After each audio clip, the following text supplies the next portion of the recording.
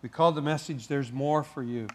And the more that is for you is revelation from the Lord as He speaks into your life and He draws you closer to Him, and good things happen as a result of that. God reveals His secrets to you. But Paul starts talking about the gospel first. He talks about plain speech and God's power. He says, when I first came to you, dear brothers and sisters, I didn't use lofty words and impressive wisdom to tell you God's secret plan. The book of Hebrews says that the plan of God was secret. It wasn't even revealed to the angels, that they didn't fully understand the whole message of the crucifixion and the resurrection. Everybody thought the Messiah was going to come as a political power. They didn't understand the spiritual implications of the gospel. But Paul says, I came to you and I didn't use fancy words and impressive wisdom to tell you God's secret plan. For I decided that while I was with you, this is when he first came to them before they were believers, I would forget everything except Jesus Christ, the one who is crucified. And folks, when you get right down to it, that's what it's all about. It's not about Hope Chapel. It's not about Christian leadership. It's not about people who are impressive. It's not about gaining political power as Christians. It's about Jesus Christ, who was crucified so it could cancel our guilt and our shame, and we could come to God and be forgiven and be accepted by Him, though we are unworthy. That's God's message. That's God's secret plan. He says, I came to you in weakness, timid and trembling. I came to you in weakness. I felt timid. I was trembling. It's an odd thing to say, but every time I go away on a trip for a couple of weeks, it's scary for me to stand up here the first night that I get back. I identify with Paul in this thing, but I have really nothing in common with him, because what he had done is gone to the synagogue in Corinth and preached the gospel, not knowing if anyone would believe him or not. And the leader of the synagogue apparently believed him, and everybody else was divided. But he had made headway, and so he says, when he first came, I was fearful. I didn't know what to say. And he says, my message and my preaching were very plain. And rather than using clever and persuasive speeches, I relied only on the power of the Holy Spirit. I did this so you would trust not in human wisdom, but in the power of God. One thing that you need to know about the Apostle Paul is that he had been a member of the Jewish Sanhedrin, which would be kind of equivalent to being a member of the United States Senate, or the Knesset today in Israel. He was a powerful religious leader. He was a Pharisee. He was schooled at the feet of Gamaliel, one of it's like going to the Harvard of the day. This guy knew his stuff. And yet he says, when I went out to preach to non-believing people, I came in as simply as I could possibly come. I didn't want to use persuasive speech, anything powerful, humanly powerful. I wanted to come to you in the power of the Holy Spirit, because it's the power of the Holy Spirit that transforms lives. Sometimes I think that we forget this, and we get so caught up in our own church and our friends and our fellowship and the fact that we're growing and that good things are happening, and we forget that there's individual stories here and there in the church that are going on at any given time, of people who are being delivered from alcohol, people who are getting set free from anger issues in their life, people who are coming to the Lord, and there's this transformational thing that happens as they hear the simple gospel that God loved you so much that He sent His only Son to be crucified on a cross, not a sinner, but to take the sins of the world on Him, so that you could be, in exchange for what He did, you could be forgiven, and that you could be set free from the thing that has you down. The message itself has the power, not the messenger. A preacher shouldn't be out trying to gather followers. A preacher should be out pointing people to follow Jesus Christ. And that's what it should be all about. And there's this tendency in America for us to make celebrities out of leaders. And it's a very, very, very dangerous thing. I've seen it ruin the lives of the very people who've been made celebrities, and not a good thing. Paul wasn't the only one that came with fear and trembling. If you remember in the Old Testament, Moses, I was reading it this week in my Bible, when God called Moses out to go and speak to Pharaoh and say, let my people go, Moses argued with God until the point that the Bible says that the anger of the Lord burned hot against Moses. That Moses is going, I don't know how to talk. I'm scared to death of this whole thing. Jeremiah, in chapter 1 of Jeremiah tried to get out of it. He just didn't trust himself. And he, that's a good place to be, where you don't trust yourself. When you're sharing the Lord with people that you know, it's good that you're a little bit scared. It's good that you're a little bit timid. It's good that you have to rely on the power of the Holy Spirit. You can't rely on human wisdom or clever arguments. Am I making sense of this? Well, going on, he talks about this. He says, yet when I am among mature believers, I do speak with words of wisdom. He says it changes. When I'm with mature believers, I do speak with words of wisdom. I got more to say. And the people who can hear it, I say it to them, and they're able to gather it up. And when you think of maturity, I want you to think of maturity in this way. A friend of mine who's a pastor gave this story once, and then I had a lemon tree in my yard, and I found out it's true. It's true of a lemon tree. It's true of a lime tree. It's not true of all citrus trees, but both a lemon and a lime, if they get to the point where they're bearing fruit, will have on the tree at the same time blossoms, little tiny pea-sized hard green fruit, bigger hard green fruit, and ripe soft fruit that's edible. And they'll have the whole cycle on the tree at once. And the guy said that this is kind of like the church. That in the church we got people who are brand new. They're just blossoming in Christ. We got people who are a little bit further along in their faith, and you're just kind of like a little pea-sized green lemon, on that tree. We got people that are yellow and juicy. You've been around for a while. And maturity isn't being yellow and juicy. Maturity is being at the place in the cycle that you're supposed to be for as long as you have known the Lord. Am I making sense when I say that? And so as you come to church and you hear the Word, the Word of God is going to do different things in different hearts, because different ones of us are at different places along the spectrum. Some of us are brand new, and we're hearing things that just, wow. Others of us we've been around a while, and we're hearing things that become very, very practical for us. Others of us are hearing things that are just, we've been around a long time, they're just reassuring. It's encouraging for us to hear those things. And so he says that when I'm among mature believers, I do speak with words of wisdom, but not the kind of wisdom that belongs to this world. I'm not trying to impress the world out there or to the rulers of this world who are soon forgotten. Now, the wisdom we speak is the mystery of God.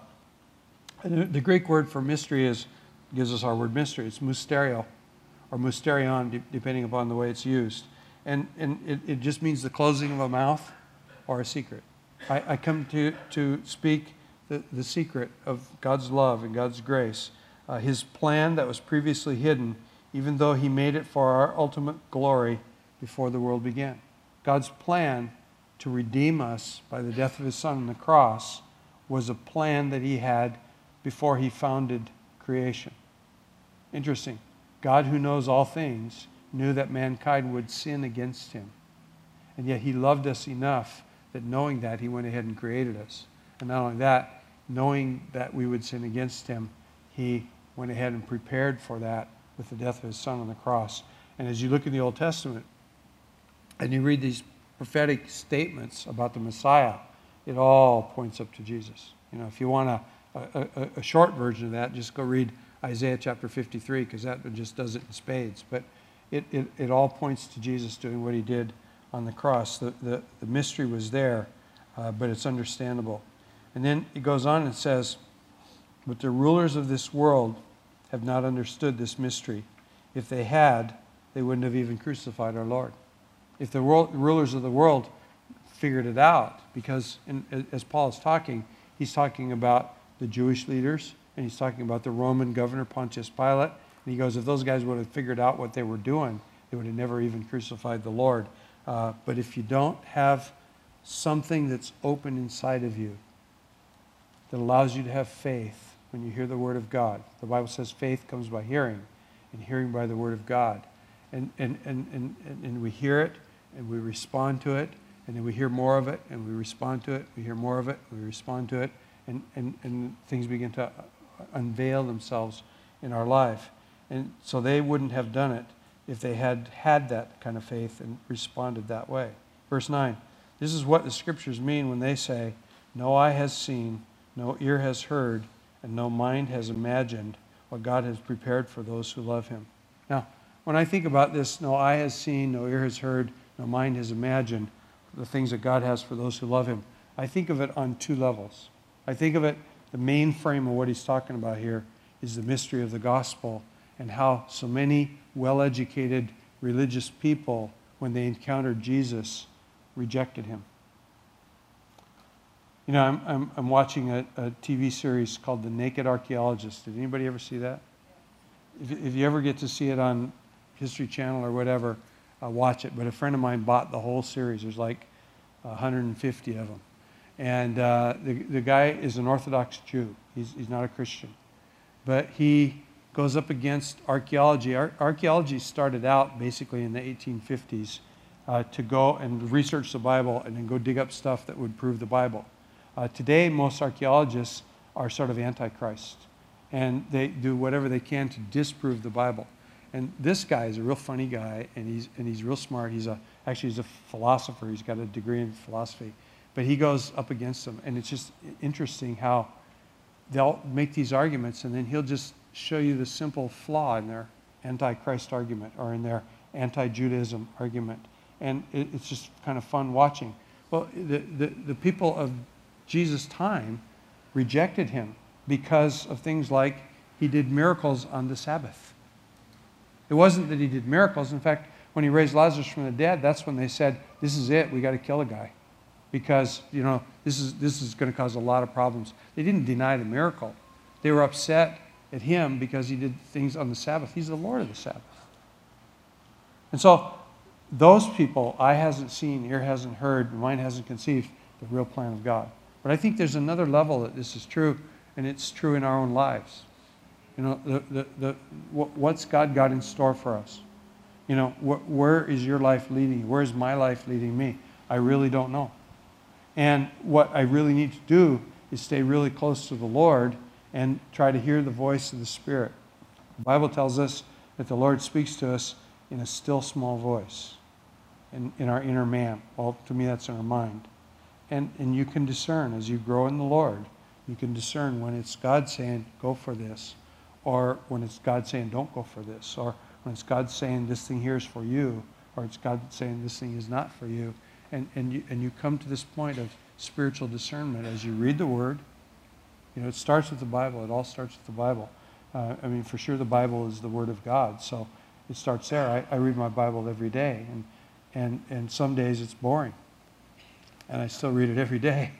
And I find the boring parts put a framework or a background to the parts that are live, that speak to me. And I need the whole thing. But as I read the Word, this is how it works in your life. As you read the Word and you kind of meditate on the Word, there's some days that you just know that the Lord is taking that Scripture and applying it to your life. It becomes revelation to you. And you begin to listen to the voice of the Lord through the Scripture. Then as that goes on, you come to the point where you begin to get a little more in tune with the voice of God. And sometimes you're convicted real strongly about something, and you know it's not you, it's God. And we learn about what God has prepared for us. What we can't conceive naturally, we can conceive by the power of the Holy Spirit working in and through us. Is this good? Well, going on, I want to take us to verse 10. It says, but it was to us, we who've believed, that God revealed these things by His Spirit. Again, it's by His Spirit. For His Spirit searches out everything and shows us God's deep secrets. The Spirit of the Lord searches out everything and shows us God's deep secrets. Secrets for your own life.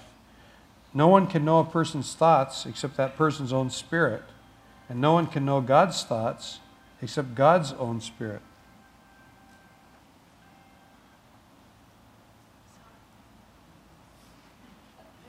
Was that yours?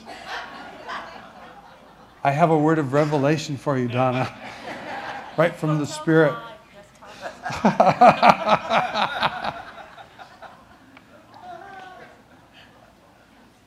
How much time we got? I want to hear a story that has nothing to do with sermon. Some of you will remember this. Some of you won't. But one Sunday morning about 10 years ago, 11 years ago, we were having lots of problems with cell phones going off in church. I mean, 3 or 4 times a service, there would be cell phones going off in church. And so we were trying to do everything we could to stop it. And so in the 8 o'clock service, a guy sitting like in that chair right there, his phone goes off. And he starts talking on it.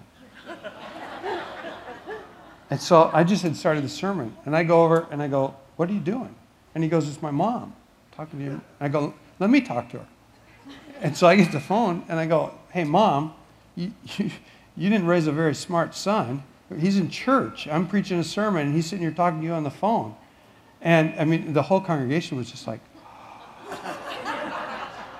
and so I had a glass of water on a table. I just took the cell phone over and dropped it in the glass of water. And everybody went, "Oh." It was a setup.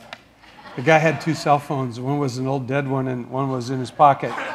His wife was in the back. She called him so it rang. He opened up the other one.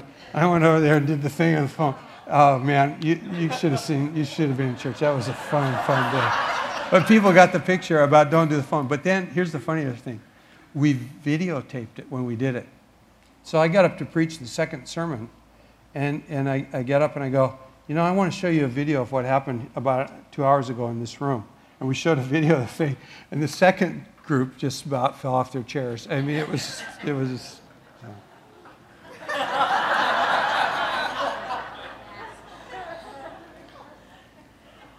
says in verse 10, "It was to us that God revealed these things by His Spirit. For His Spirit searches out everything and shows us God's deep secrets. No one can know a person's thoughts except that person's own spirit, and no one can know God's thoughts except God's own Spirit. And we have received God's Spirit, not the world's spirit, so we can know the wonderful things that God has freely given us." There isn't a person who knows Jesus Christ who won't say, "Something happened inside of me the day that I surrendered to the Lord." It may be some radical transforming miracle that took place where you had some horrible behavior in your life and you were set free from it. That happens. It doesn't happen to everybody, but it happens. It may be simply that suddenly you just felt peace that you never felt before, or happiness that you never felt before. But somehow, as the Lord imparted His Spirit to you, there's something transformational that happened in you. As we mature in the Lord, what's supposed to be happening is that we're supposed to be growing in relationship with the Holy Spirit as He reveals the things of God to us and kind of shows us this is the way, walk in it. Am I making sense when I say that? The book of Psalms puts it in this way in Psalm 32. It says to a person who's led by the Spirit, when you're walking in the way and you're faced with a decision, you will hear a voice behind you. Interesting, it says behind you, but it's really in your mind, saying, "This is the way, walk in it." Whether it's to the right or to the left or go straight ahead, the Lord will give you direction and He'll show you insight into decisions that you have to make. Well, verse 13, "When we tell you these things, we do not use words that come from human wisdom. Instead, we speak words given to us by the Spirit, using the Spirit's words to explain spiritual truths. But people who aren't spiritual can't receive these truths from God's Spirit. It all sounds foolish to them, and they can't understand it, for only those who are spiritual can understand what the Spirit means." I have a friend who's one of the brightest men that I ever knew in my life. And way back, when Apollo 13 got stuck going around the moon, and they needed to figure out how to get them home.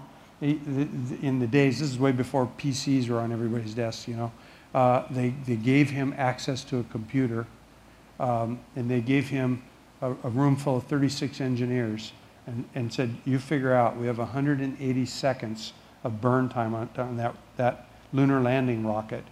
We have to use that to get these guys home."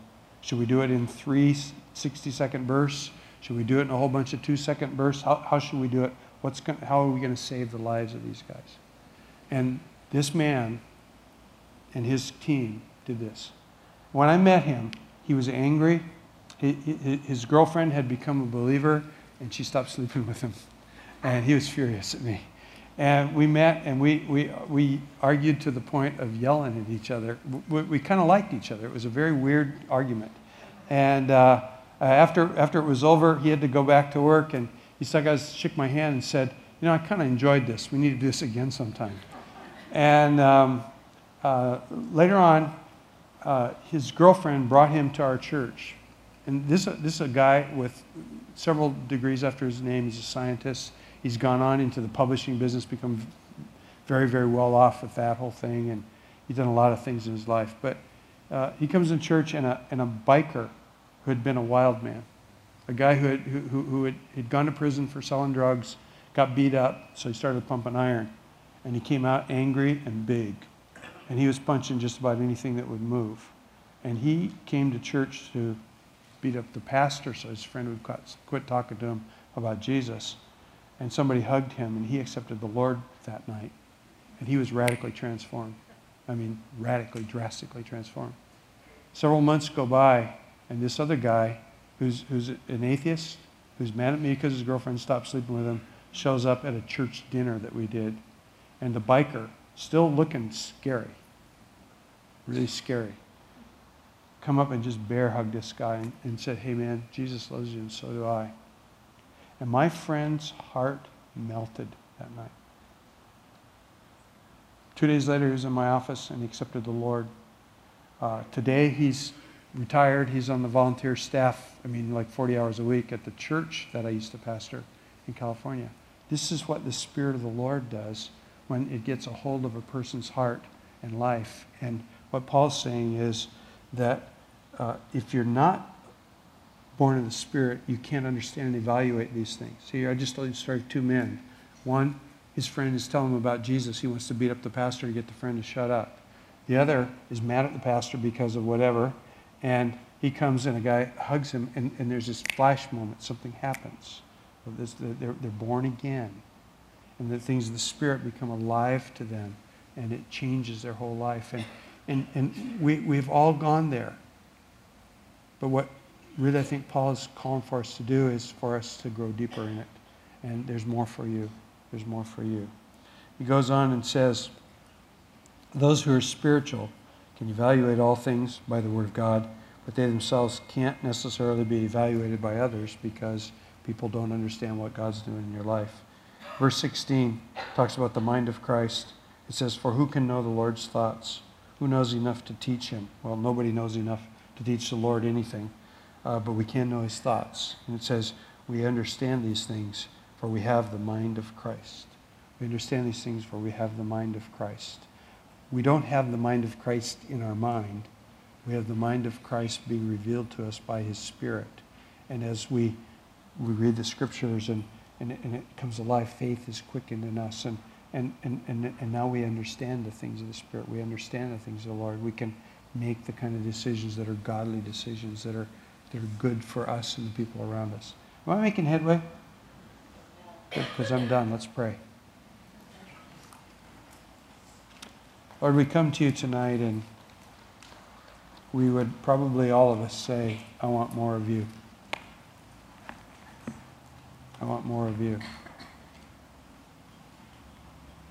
And Lord, that's the truth. We do want more of you. We ask that you would be close to us. We ask that you would speak to us.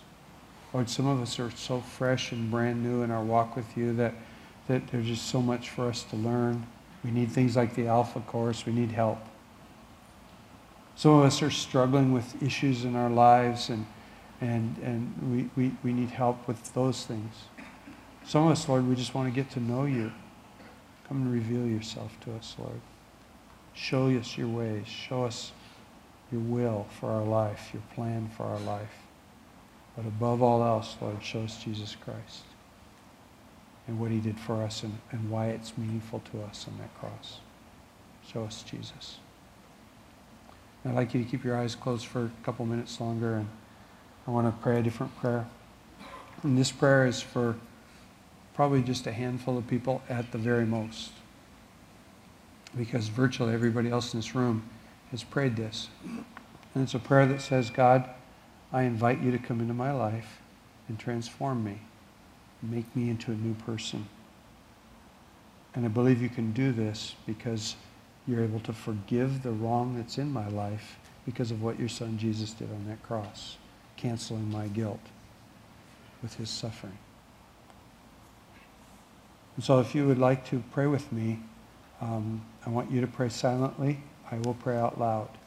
But I want to know if anybody's praying with me.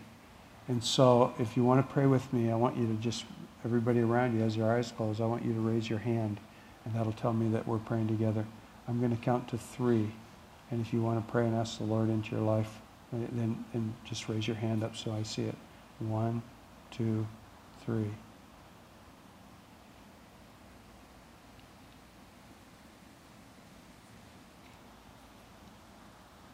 This was one of those nights when nobody raised their hand, so everybody looked up. Been a good night? I'm so happy to be home and back with you guys. I miss you. God bless.